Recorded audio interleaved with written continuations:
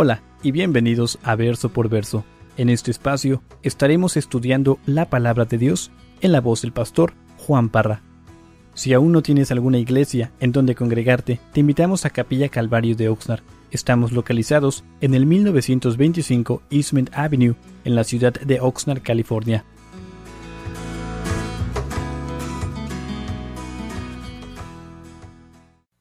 Yo no sé cuántos de ustedes han estado aquí para, ahora diría yo, la totalidad del primer capítulo de Segunda de Pedro, pero en lo personal para mí ha sido un libro hermoso, un capítulo muy edificante en mi vida personal.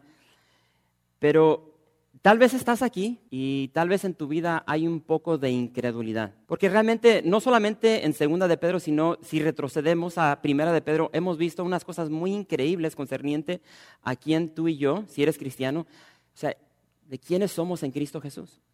Y Pedro de una manera clara, concisa, nos ha mostrado quiénes somos en Cristo Jesús. Entonces, algo que hemos visto es de que el Hijo de Dios ha sido escogido por Dios, el creador del universo, y simplemente esa frase por sí misma, o sea, como que nos debe de asombrar, de saber de que el Dios del universo te conoce por nombre y te escogió. Ahora, si eres honesto, si eres honesta, ¿quién eres tú para que Dios te escoja? Mas, sin embargo, Pedro nos ha enseñado de que Dios en su amor, en su misericordia, nos ha escogido, y en Cristo Jesús nos ha dado acceso a Él, y le podemos llamar Padre.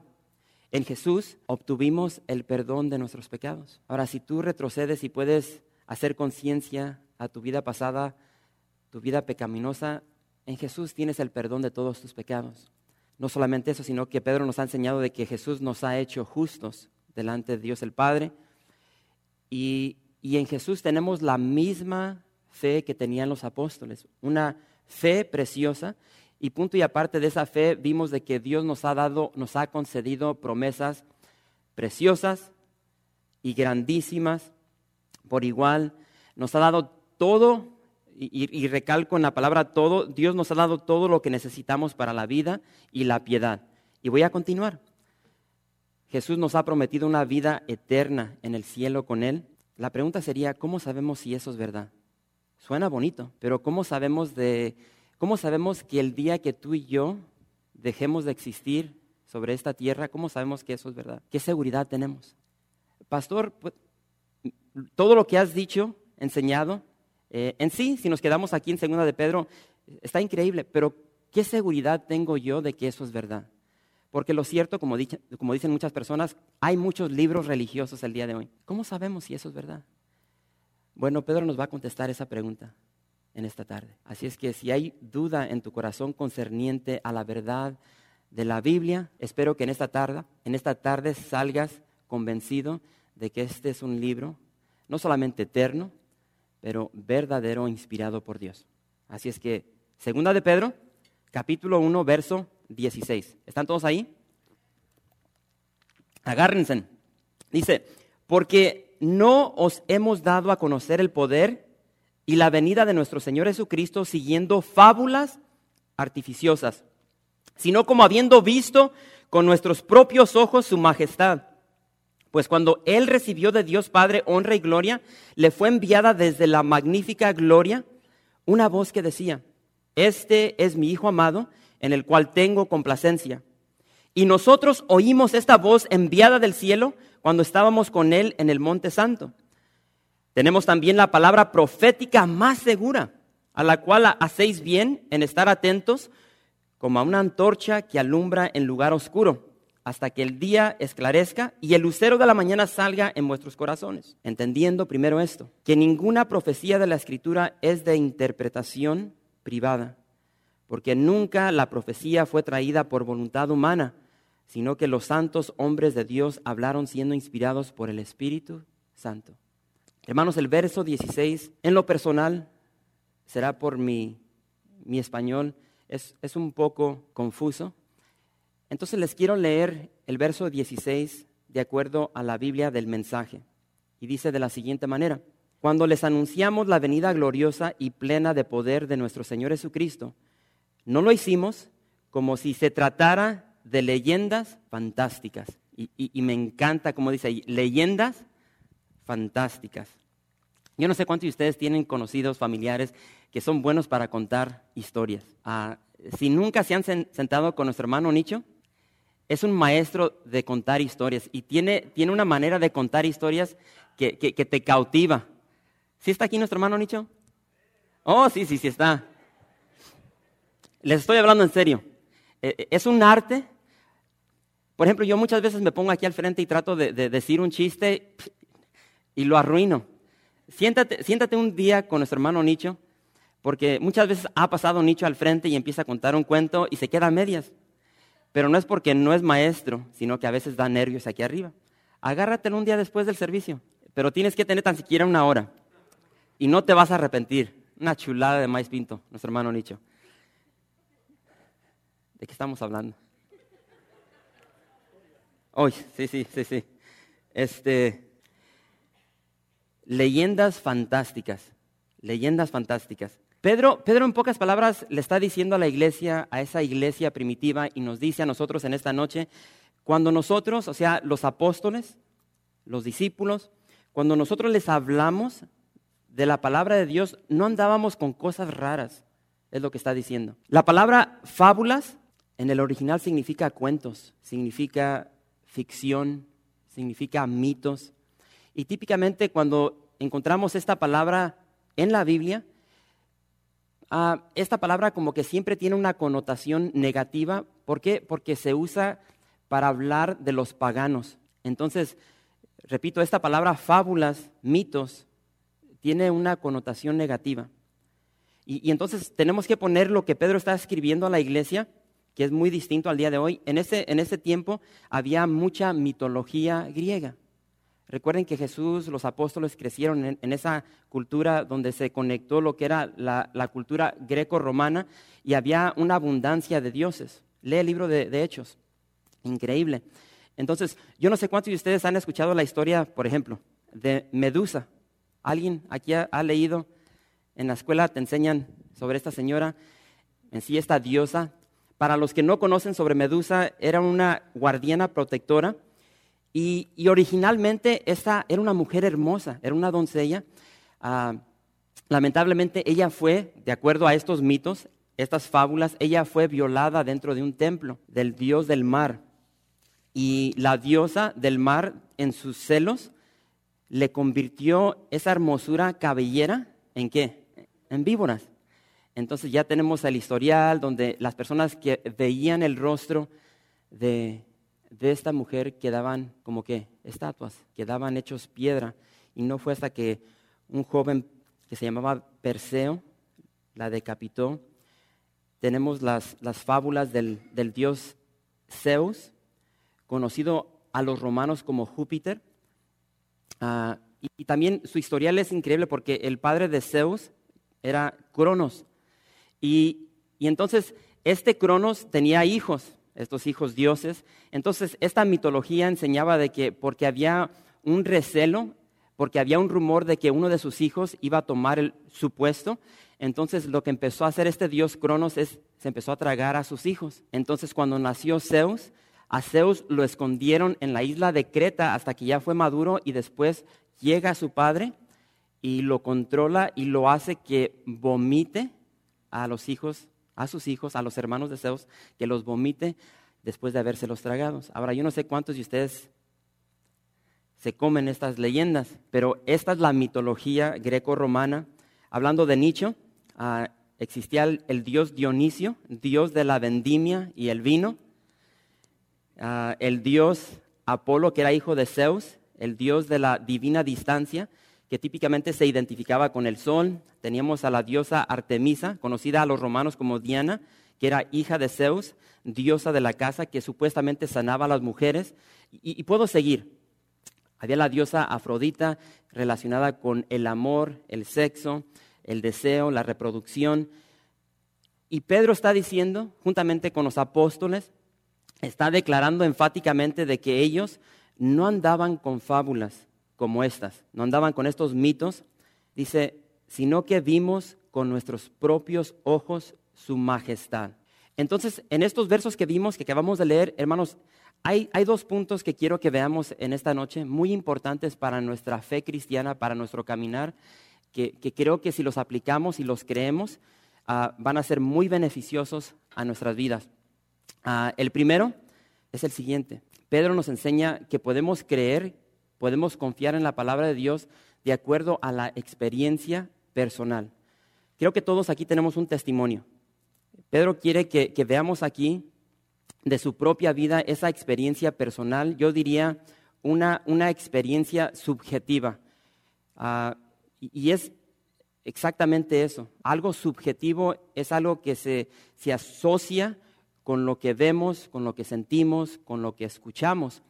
Y ahorita vamos a ver este ejemplo que nos da Pedro. El segundo es una experiencia, diría yo, profética en el sentido de la palabra de Dios. Tenemos evidencia en la palabra de Dios para creer de que la palabra de Dios es real, es verdad, y esa sería una experiencia objetiva, que no tiene que ver nada con sentimientos. Entonces, cuando Pedro dice, nuestros ojos vieron su majestad, Pedro está apelando a una experiencia subjetiva de lo que él vio, de lo que él escuchó, de lo que él sintió, de lo que él experimentó. Vayan conmigo a 1 de Juan, capítulo 1. Y en lo que ustedes llegan ahí, yo les voy a leer San Juan, capítulo 1, verso 14. 1 de Juan, capítulo 1. Y antes de leer esa porción, les voy a leer San Juan, capítulo 1, verso 14, y dice, y aquí el Verbo fue hecho carne, y habitó entre nosotros, y vimos su gloria, gloria como del unigénito del Padre, lleno de gracia y de verdad.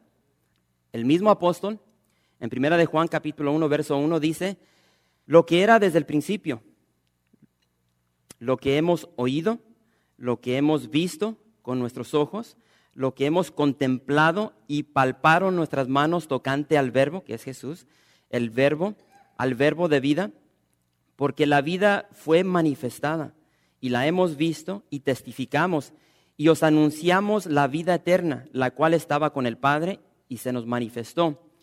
Lo que hemos visto y oído, eso os anunciamos para que también vosotros tengáis comunión con nosotros, y nuestra comunión verdaderamente es con el Padre y con su Hijo Jesucristo. Entonces, el testimonio de los apóstoles, aquí del apóstol Juan, es algo que él vio, él palpó, él sintió. Repito, es algo personal, es una experiencia personal, es una experiencia subjetiva. Entonces, quiero que veamos una vez más, ahí en los versos 17 y 18, donde se nos da el ejemplo de esta experiencia personal. Y dice el verso 17, dice, pues cuando él recibió de Dios, está hablando de Jesús, cuando Jesús recibió de Dios Padre honra y gloria, le fue enviada desde la magnífica gloria una voz que decía, este es mi Hijo amado, en el cual tengo complacencia. Y nosotros oímos esta voz enviada del cielo cuando estábamos con él en el Monte Santo. Pregunta, ¿de cuál monte, de cuál experiencia nos está hablando aquí el apóstol Pedro? La transfiguración. Entonces quiero que leamos una porción de eso. Mateo capítulo 17. Fíjense lo que dice aquí. Mateo capítulo 17, verso 1. Mateo 17, verso 1 dice, 6 días después Jesús tomó a Pedro, a Jacobo y a Juan su hermano, y los llevó aparte a un monte alto, y se transfiguró delante de ellos, y resplandeció su rostro como el sol, y sus vestidos se hicieron blancos como la luz. Y he aquí les aparecieron Moisés y Elías, hablando con él. Entonces Pedro dijo a Jesús, Señor, bueno es para nosotros que estemos aquí. Si quieres, hagamos aquí 3 enramadas, una para ti, otra para Moisés y otra para Elías. Mientras él aún hablaba, una nube de luz los cubrió, y he aquí una voz desde la nube que decía, este es mi Hijo amado, en quien tengo complacencia.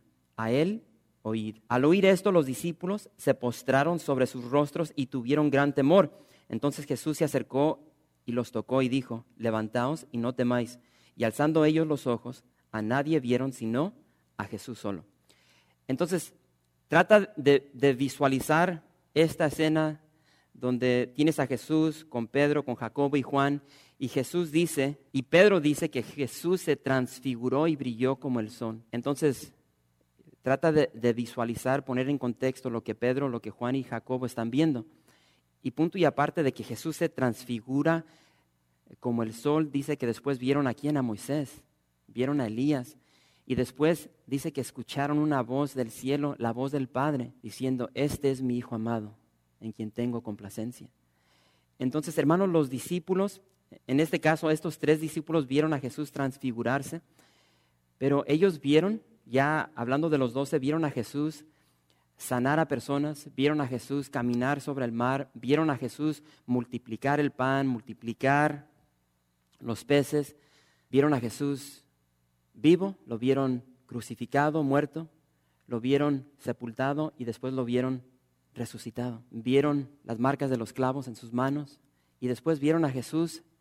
Ahora con esto, imagínate ver a un ser humano, o en este caso Jesús era ser humano, ya glorificado, subir al cielo. Esto fue lo que vieron los apóstoles, esto fue lo que vio Pedro y de esto es de lo que está escribiendo Pedro. Increíble. Y vuelvo a repetir, estas historias no son fábulas, no son cuentos, no es ficción, no son mitos. Todos los apóstoles, con la excepción de Judas, todos murieron una muerte de mártir por lo que ellos vieron, por lo que ellos experimentaron.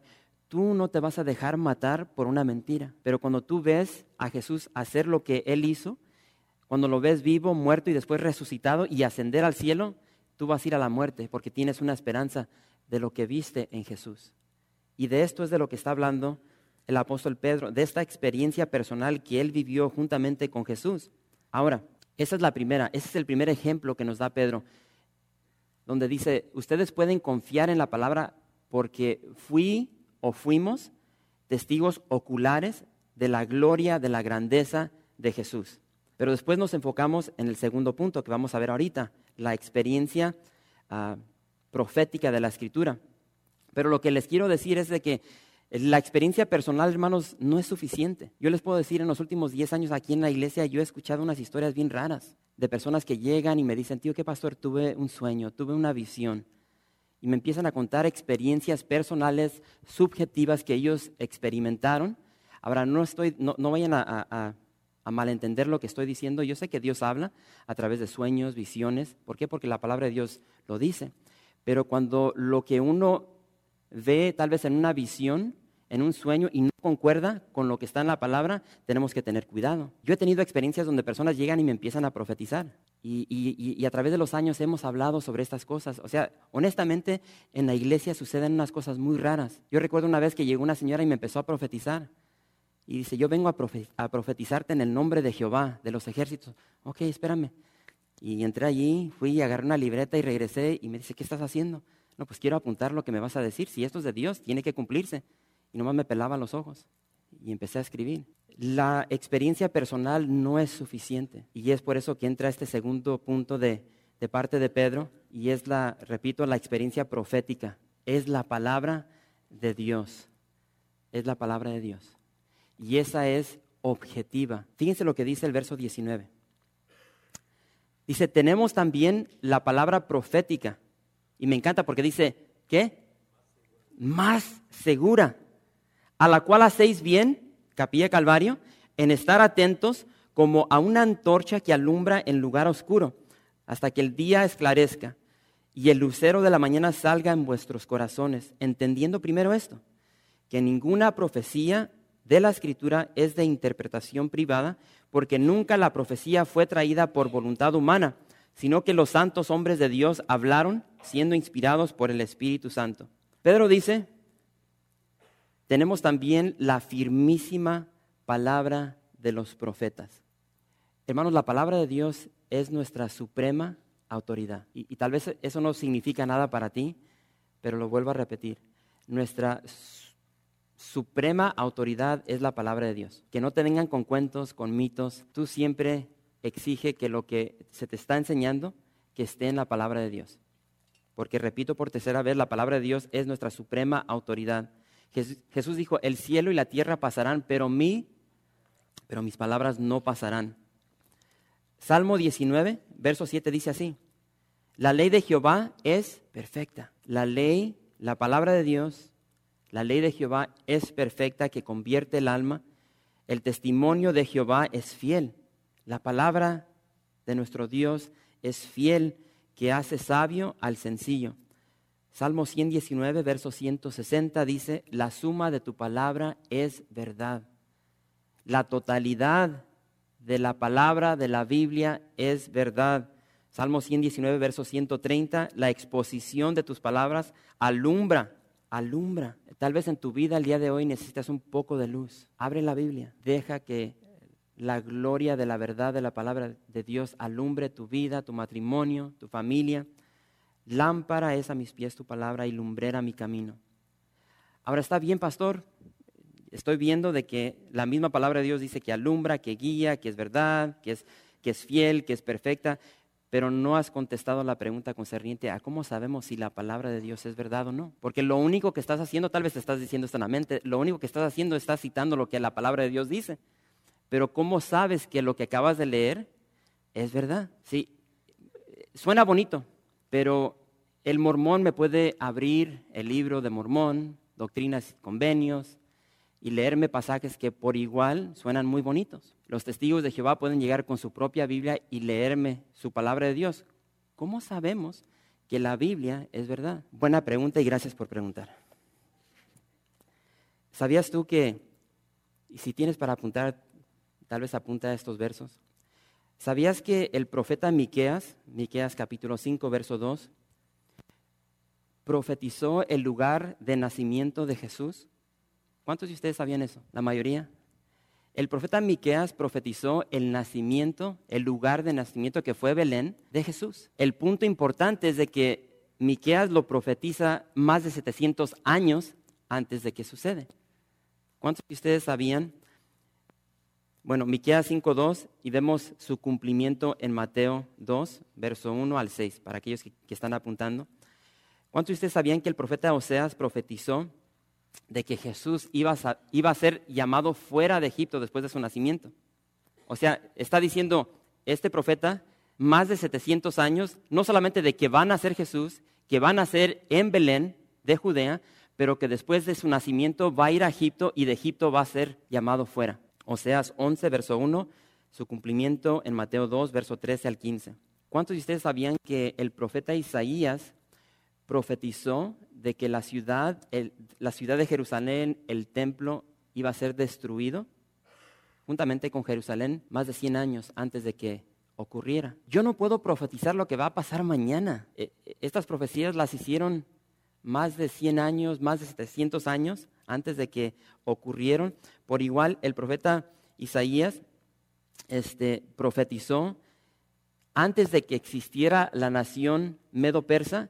Antes de su existencia, habla el profeta Isaías de que va a existir esta nación y nombra más de 100 años antes que esta nación va a ser guiada por un rey, obvio, pero da el nombre de ese rey, el rey Ciro. Isaías por igual profetizó que Jesús sería sanador y salvador y que haría milagros 700 años antes de que sucediera. El Salmo 22 describe cómo Jesús iba a morir crucificado, cómo sus manos y pies iban a ser traspasados por clavos. Igual, Salmo 22 profetiza de cómo los soldados romanos iban a echar suertes por el manto de Jesús.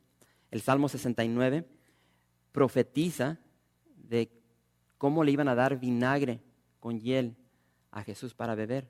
Y hermanos, podemos seguir. Yo no sé cuántos de ustedes les interesa eso, pero en la iglesia, ya no sé si lo tenemos aquí, pero teníamos antes este panfleto, 100 profecías cumplidas por Jesús. Y hay más de 100, donde tú puedes checar y ver de que esto es real. Ahorita en Los Ángeles, no recuerdo el nombre del museo, tienen ahorita los manuscritos de Qumran, aquí en Los Ángeles, donde tú puedes ir y ver estos manuscritos que tienen más de 1000 años, mucho más de 1000 años, que los encontraron en el Mar Muerto. Increíble. Vayan conmigo a Mateo, y esta va a ser la última. Mateo, capítulo 4. Aquí, Mateo está citando al profeta Isaías. Isaías capítulo 9. ¿Están todos ahí? Fíjense lo que escribe aquí Mateo. Tierra de Zabulón y tierra de Neftalí, camino del mar, al otro lado del Jordán, Galilea de los gentiles. El pueblo asentado en tinieblas vio gran luz, y a los asentados en región de sombra de muerte, luz les resplandeció. Entonces, si tú ves estos versos, o sea, lo primero que dice, repito, lo dice Isaías, tierra de Zabulón y tierra de Neftalí, camino del mar. Existe un camino el día de hoy, para aquellos que van a ir a Israel, un camino que empieza desde el sur, desde Egipto, y sube hacia el norte, hacia Mesopotamia, en el tiempo de Jesús. Ese camino, como dice aquí, la palabra de Dios lo menciona como camino del mar. Nosotros lo conocemos como la Vía Maris. Entonces aquí se nos está describiendo detalladamente esta región, tierra de Zabulón, tierra de Neftalí, que está cerca al camino del mar, la Vía Maris, al otro lado del Jordán, obvio, Galilea de los gentiles. En el tiempo de Jesús, esa región era conocida como la región de los gentiles. Muchos piensan de que ahí nomás vivían los judíos. No, allí existían muchos o vivían muchos gentiles. Y después dice, es un pueblo asentado en tinieblas, vio gran luz. ¿Por qué? Porque la luz del mundo vino a esta región. ¿Y de qué estamos hablando aquí? Estamos hablando de Capernaum. Y si tú lees la palabra de Dios, Jesús llega a Capernaum y ahí es donde hace su sede de operación, de ahí es donde se está moviendo. Entonces vemos el cumplimiento de esta palabra, de esta profecía en la vida de Jesús. Es algo, para mí, es algo increíble, algo asombroso. Hermanos, la palabra de Dios es más segura que cualquier experiencia personal o subjetiva. ¿Por qué? Porque como acabamos de ver, es perfecta, es fiel, es vida, es verdad. La palabra de Dios no cambia, alumbra, es luz. Y Pedro nos exhorta juntamente con esa iglesia primitiva, nos exhorta a prestarle atención, a dejar que la palabra de Dios nos guíe, que guíe nuestras vidas, que alumbre nuestras vidas. Y me encanta lo que dice aquí Pedro, dice, la palabra de Dios es nuestra antorcha, dice, hasta que el día esclarezca y el lucero de la mañana regrese. Y hermanos, ese lucero de la mañana, de acuerdo a Apocalipsis capítulo 22, es Jesús. Entonces lo que Pedro está diciendo, Jesús va a regresar, y al inicio de los versos que vimos nos está dando como una, ¿cómo se dice en español? En inglés dice trailers, cuando va a empezar una película y la están promoviendo, enseñan una porción de esa película para que te llame la atención y todo el rollo. Bueno, aquí Pedro nos está dando ese trailer de la segunda venida de Jesús. Jesús va a regresar. Dice, y mientras esperas el regreso de Jesús, dice, tu antorcha es tu palabra. ¿Por qué? Porque, hermanos, vivimos en un mundo saturado de oscuridad. Y dice, la palabra de Dios es tu antorcha hasta que esclarezca el día y regrese, como dice aquí, ¿quién? La estrella de la mañana, el lucero de la mañana. Apocalipsis 22, 16 dice que Jesús es la estrella resplandeciente de la mañana. Increíble. Ahora fíjense nuevamente para terminar lo que dicen los versos 20 y 21. Dice, entendiendo primero esto, que ninguna profecía de la Escritura es de interpretación privada, porque nunca la profecía fue traída por voluntad humana, sino que los santos hombres de Dios hablaron siendo inspirados por el Espíritu Santo. Familia, lo que tú y yo tenemos que entender es de que las Escrituras manan de Dios. Si tú has hablado con personas escépticas, siempre te dicen, pero ¿cómo sabes que la palabra proviene de Dios? A mí, que la escribió el hombre. Entonces aquí Pedro nos dice, entendiendo primero esto, que ninguna profecía de la Escritura es de interpretación privada, porque nunca la profecía fue traída por voluntad humana. Repito, las Escrituras manan de Dios. La palabra inspirados es un término marítimo, es un término náutico. Habla de una nave que alza sus velas y al alzar sus velas es guiada ¿por qué? Por el viento. Y si te vas al capítulo 27 de Hechos, esta palabra inspirada la usa Lucas en Hechos capítulo 27 y le da un significado totalmente distinto a lo que estamos viendo aquí con la palabra inspiración.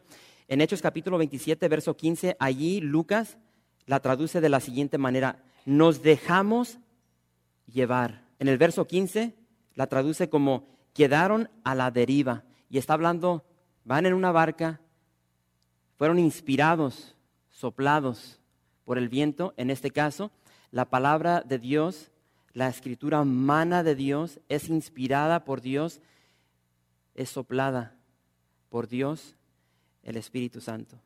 Y es lo que estamos viendo aquí. Y es por eso que Pablo dice, toda la escritura es inspirada por Dios y útil para enseñar, para redarguir, para corregir, para instruir en justicia, a fin de que el hombre de Dios sea perfecto, enteramente preparado para toda buena obra. La importancia de la palabra de Dios. Y hermanos, ningún otro libro se compara con la Biblia. Ningún otro libro se compara con la Biblia. Los hombres mueren, pero la palabra sigue viva. Experiencias desvanecen, pero la palabra de Dios perdura. Y nuestro mundo sigue oscureciéndose, pero la palabra de Dios sigue brillando aún más brillante. La pregunta clave para nosotros es la siguiente: ¿qué tal está tu apetito por la palabra de Dios?